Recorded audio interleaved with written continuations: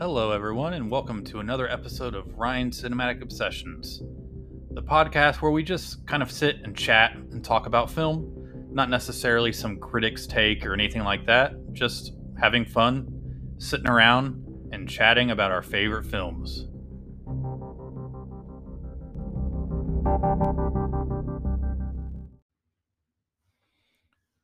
So, today we're going to be talking about Tim Burton's 1989 film, Batman, starring Jack Nicholson in top billing and Michael Keaton. So, this continues my series on talking about films that I love and films that made my life the way it is in terms of my love of film. And so, in order to give you a better understanding, I need to talk about three or four films. And this is one of them. And I'm going to kind of go in order based on the time of my life where these films meant a lot to me. So, today we're going to be talking about 89's Batman. So, anybody who's probably listening to this almost maybe has the same story I do. You know, this was a film that I was obsessed with as a kid. One of my earliest memories is actually watching this film on VHS. And I remember there was a period of time where I was getting it on VHS every couple years because of I was getting it for Christmas every couple of years because of the fact that the tapes were breaking and I kept having to get it replaced. And I was obsessed, just straight up obsessed with this movie as a kid. Michael Keaton continues to be my favorite actor in terms of um, somebody I always look forward to seeing on the screen. Obviously, I have favorite actors that are still working, like Pacino, De Niro, people like that. But Michael Keaton will always be my favorite. And that's because of the impact that this film had on me as a kid. So I don't really want to like start critiquing the film or anything like that. That's not really about what this podcast is going to be. Some episodes I am going to be like kind of reviewing films and that kind of thing, but I love personally listening to podcasts where people are just talking about movies that they love and talking about the memories they have with the film. So, let's take a time machine way back to 1989.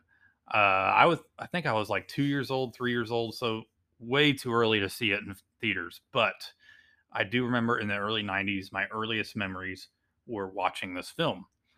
Also, um, when I was a kid, me and my brother, who's a couple years older than me, used to share a room.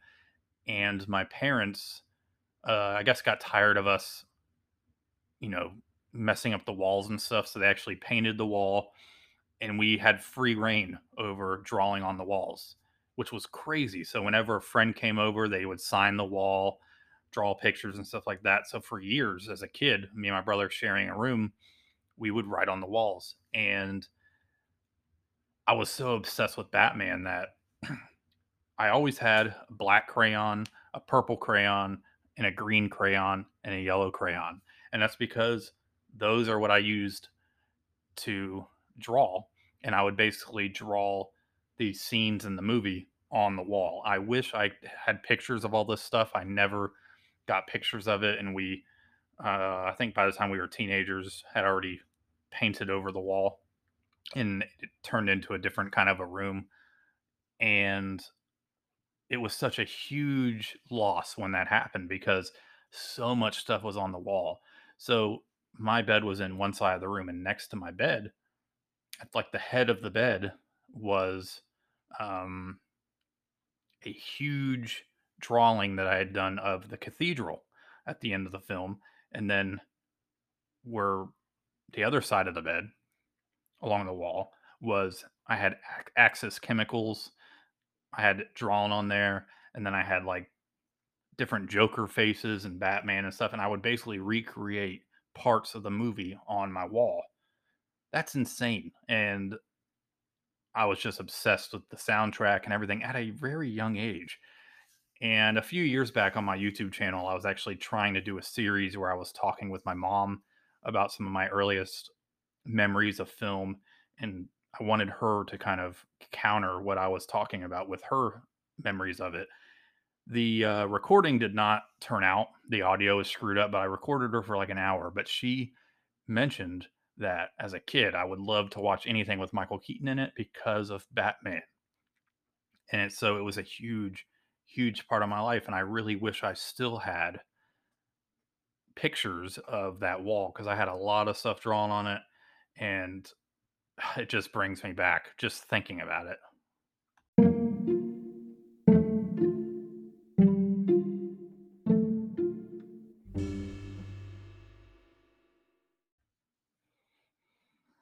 So let's travel back in time a few more years after all this happened. This was when I was a teenager. And this story is actually something that applies to me now. This film is so ingrained in my brain.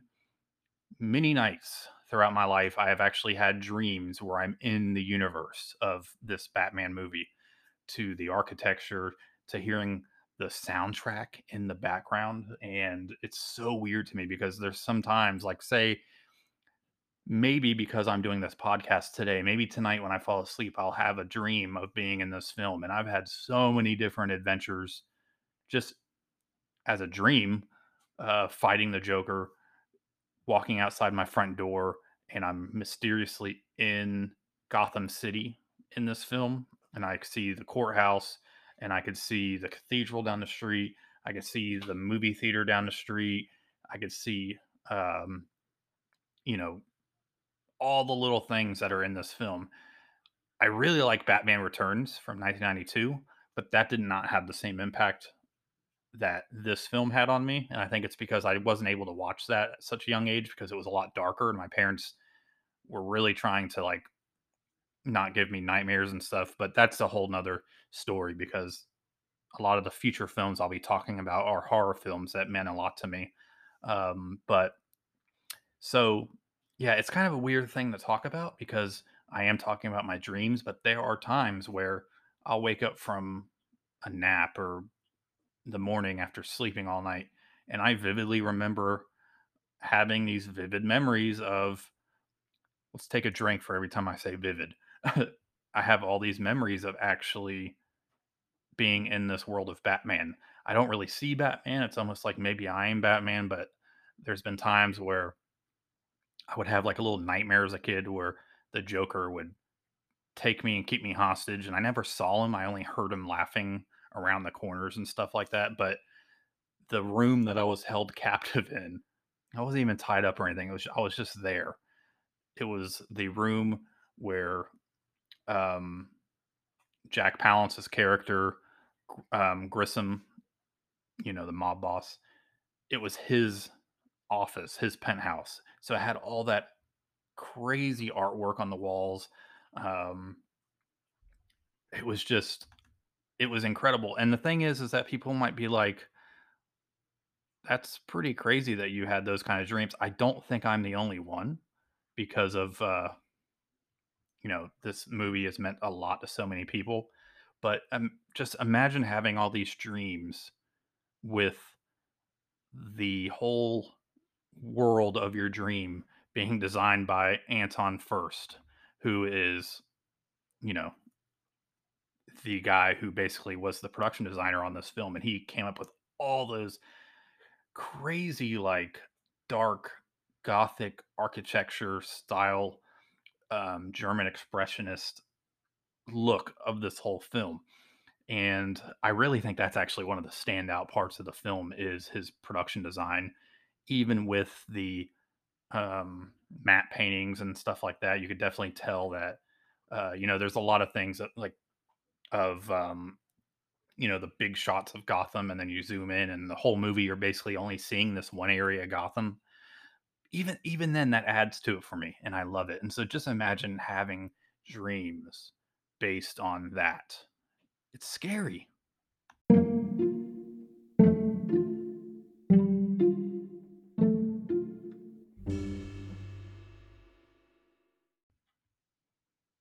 Okay, so let's get into the film a little bit.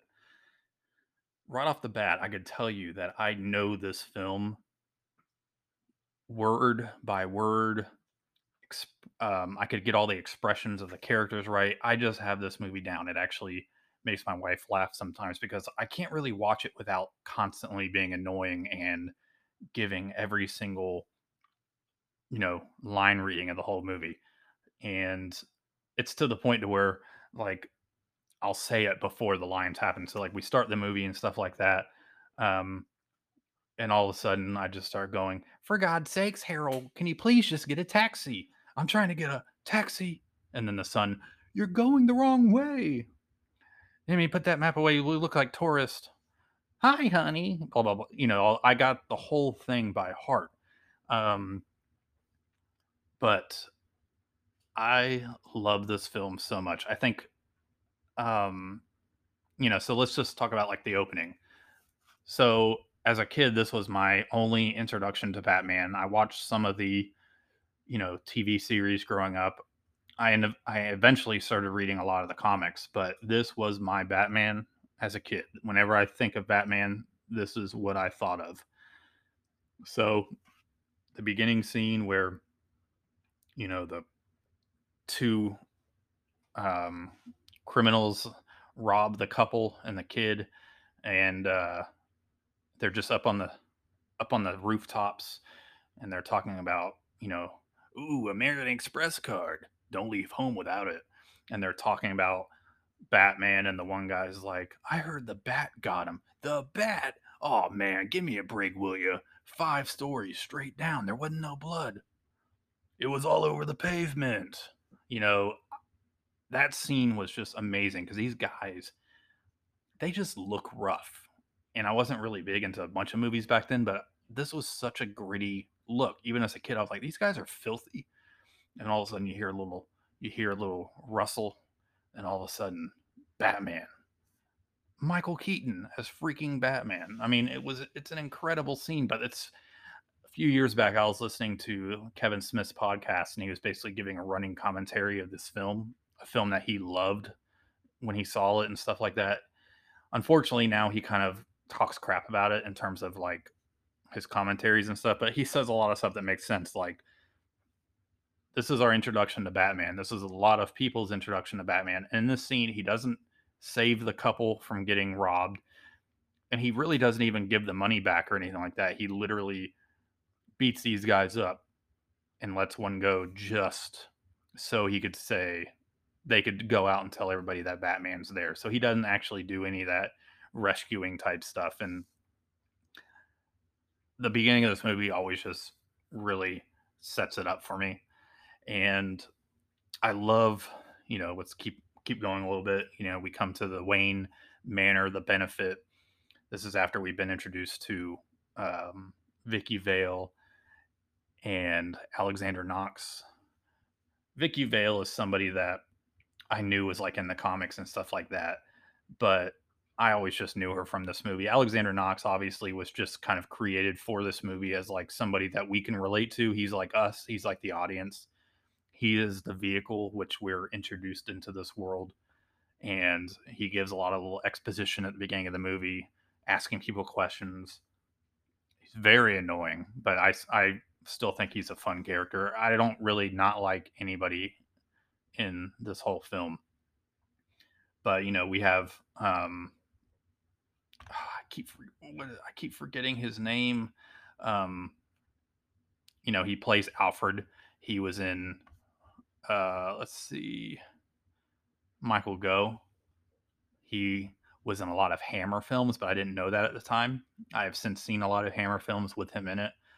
So you have him as Alfred, and I would say that a lot of people for many years, whenever they heard of Alfred or thought of Alfred, that's who they pictured in their mind. And then we get to Jack Nicholson as Jack Napier, which I always loved his whole outfit and his whole demeanor. He's definitely very and it took me like as an adult to realize that he was actually pretty psychotic, and you didn't really notice it really as a kid because of the fact that you don't see that, you just know he's the villain. But he does do a lot of things that's purely Jack Nicholson. But yeah, he's pretty much a sociopath. I love that Jack Palance is his boss, his right hand man, or he's the right hand man of Jack Palance, who wakes up one day and realizes that My friend, your luck is about to change. Get me Lieutenant Akart. Because he finds out his buddy Jack has been sleeping with his mistress, and so he wants to kill him because of it. And that leads to the series of events that leads to him becoming the Joker when Batman drops him in the vat of chemicals. Well, technically, he slipped, and Batman was actually trying to help him out a little bit, but and then he became the Joker and became even more psychotic. But I really, really like Jack Palance in that character. At that age, all I knew of Jack Palance was that he was in Shane and that he was in City Slickers, which was a favorite of my dad's growing up. So that was something that was always on.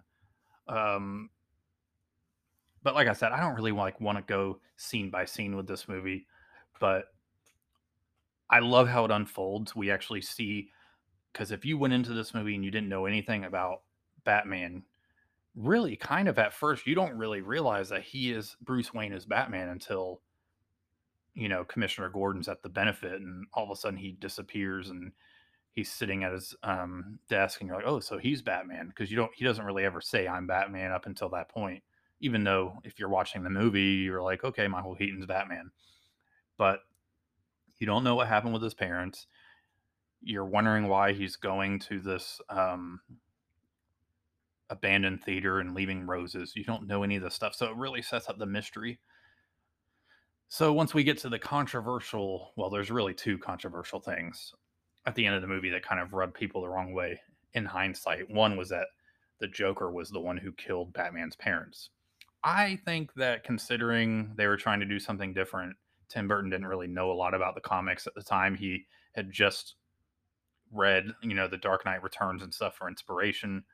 Um, you could do a whole episode on the pre-production of Batman, but I think it's a great little twist, and I loved it as a kid. And it's just like how every other iteration of Batman has a different, even some of the comics, different people have killed him or killed his parents in the comics. And it's really, um, I think it's a fun little twist, especially for a first big movie. Up until this point, we just had the Batman serials, the Batman TV show, Batman the movie, and then really Superman the movie from the 70s was a big step in these kind of movies being made. So I thought it was a great twist. I know it's still somewhat controversial. And the other one is the fact that um, Vicky Vale was led into the Batcave by Alfred, which the whole movie, Alfred is like really trying to get Batman or get Bruce and Vicky Vale together. But it is kind of interesting how he just kind of let her in, which that's a whole nother scenario, like a whole nother situation that you could do an episode about, talking about the writer strike that was going on. Sam Hamm, who wrote the screenplay, there was a rewrite and he couldn't write it, but somebody else, added that in to the screenplay. I don't know who it was. There's the other guy named Warren Scarron who co-wrote the screenplay with him, but Sam Hamm, he came up with the story and stuff, and he has said that he is not the one who wrote that. And actually, in Batman Returns, the screenplay was by Dana Waters, and the story was by Sam Hamm and Dana Waters. But there was that throwaway line where Alfred is talking to Bruce about security and all this kind of stuff, and randomly Bruce is like, "Security? I'm not the one who let Vicky Vale into the Batcave." I looked up and she was there. Like, it was so random, but it was so hilarious because it was kind of like a throwaway line about the whole situation. But I think it works in the movie too. It's, if there was never any other Batman movie, you have a complete story. You have him, Vicky knowing he's Batman and all that kind of stuff. So I think it's fine. I could see where the issues are, and people have complained about that over the years. It's kind of just fun to me now. It's hilarious. I'm like, oh, there she is, and then Alfred just kind of like walks away. Um, and instead of walking in, and Vicky's like, "Oh my gosh, you're Batman! Oh my gosh. She just walks up the stairs and sees all this stuff, and she's just like, "You might think I'm crazy, but that wasn't just another night for either of us, was it? We both got to each other, didn't we?" Like talking about the night that they hooked up. So it's just it's funny, but it works in the context of this film.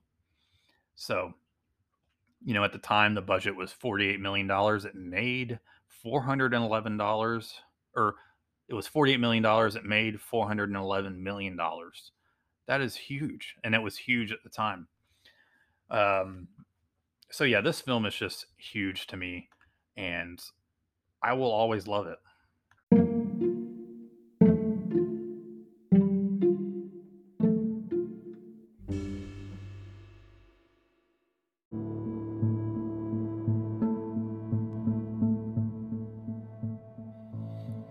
So, in conclusion of this whole episode, I have had this film multiple times on VHS, multiple times on DVD, multiple times on Blu ray. I don't have the 4K yet, but that is down the road. I will eventually get it. But I just love this film so much. I have the novel. I actually got it at a antique store like 8 years ago or so. I have this cool thing that my wife got me. It's like an old VHS tape, Batman VHS tape with a light in it to where you could lean it up and it's like a little lamp, just kind of like a decorative thing. This film has just made such an impact on my film loving life and my life in general because of movies, comics. I started watching a lot of Jack Nicholson movies because of this film. I got really into just different film noirs and all that stuff just because of the style of this film. Other Tim Burton films, obviously Beetlejuice, Pee-wee's Big Adventure at the time. I actually didn't get into Batman Returns until years later, but that's another film that I like that maybe one day I'll talk about.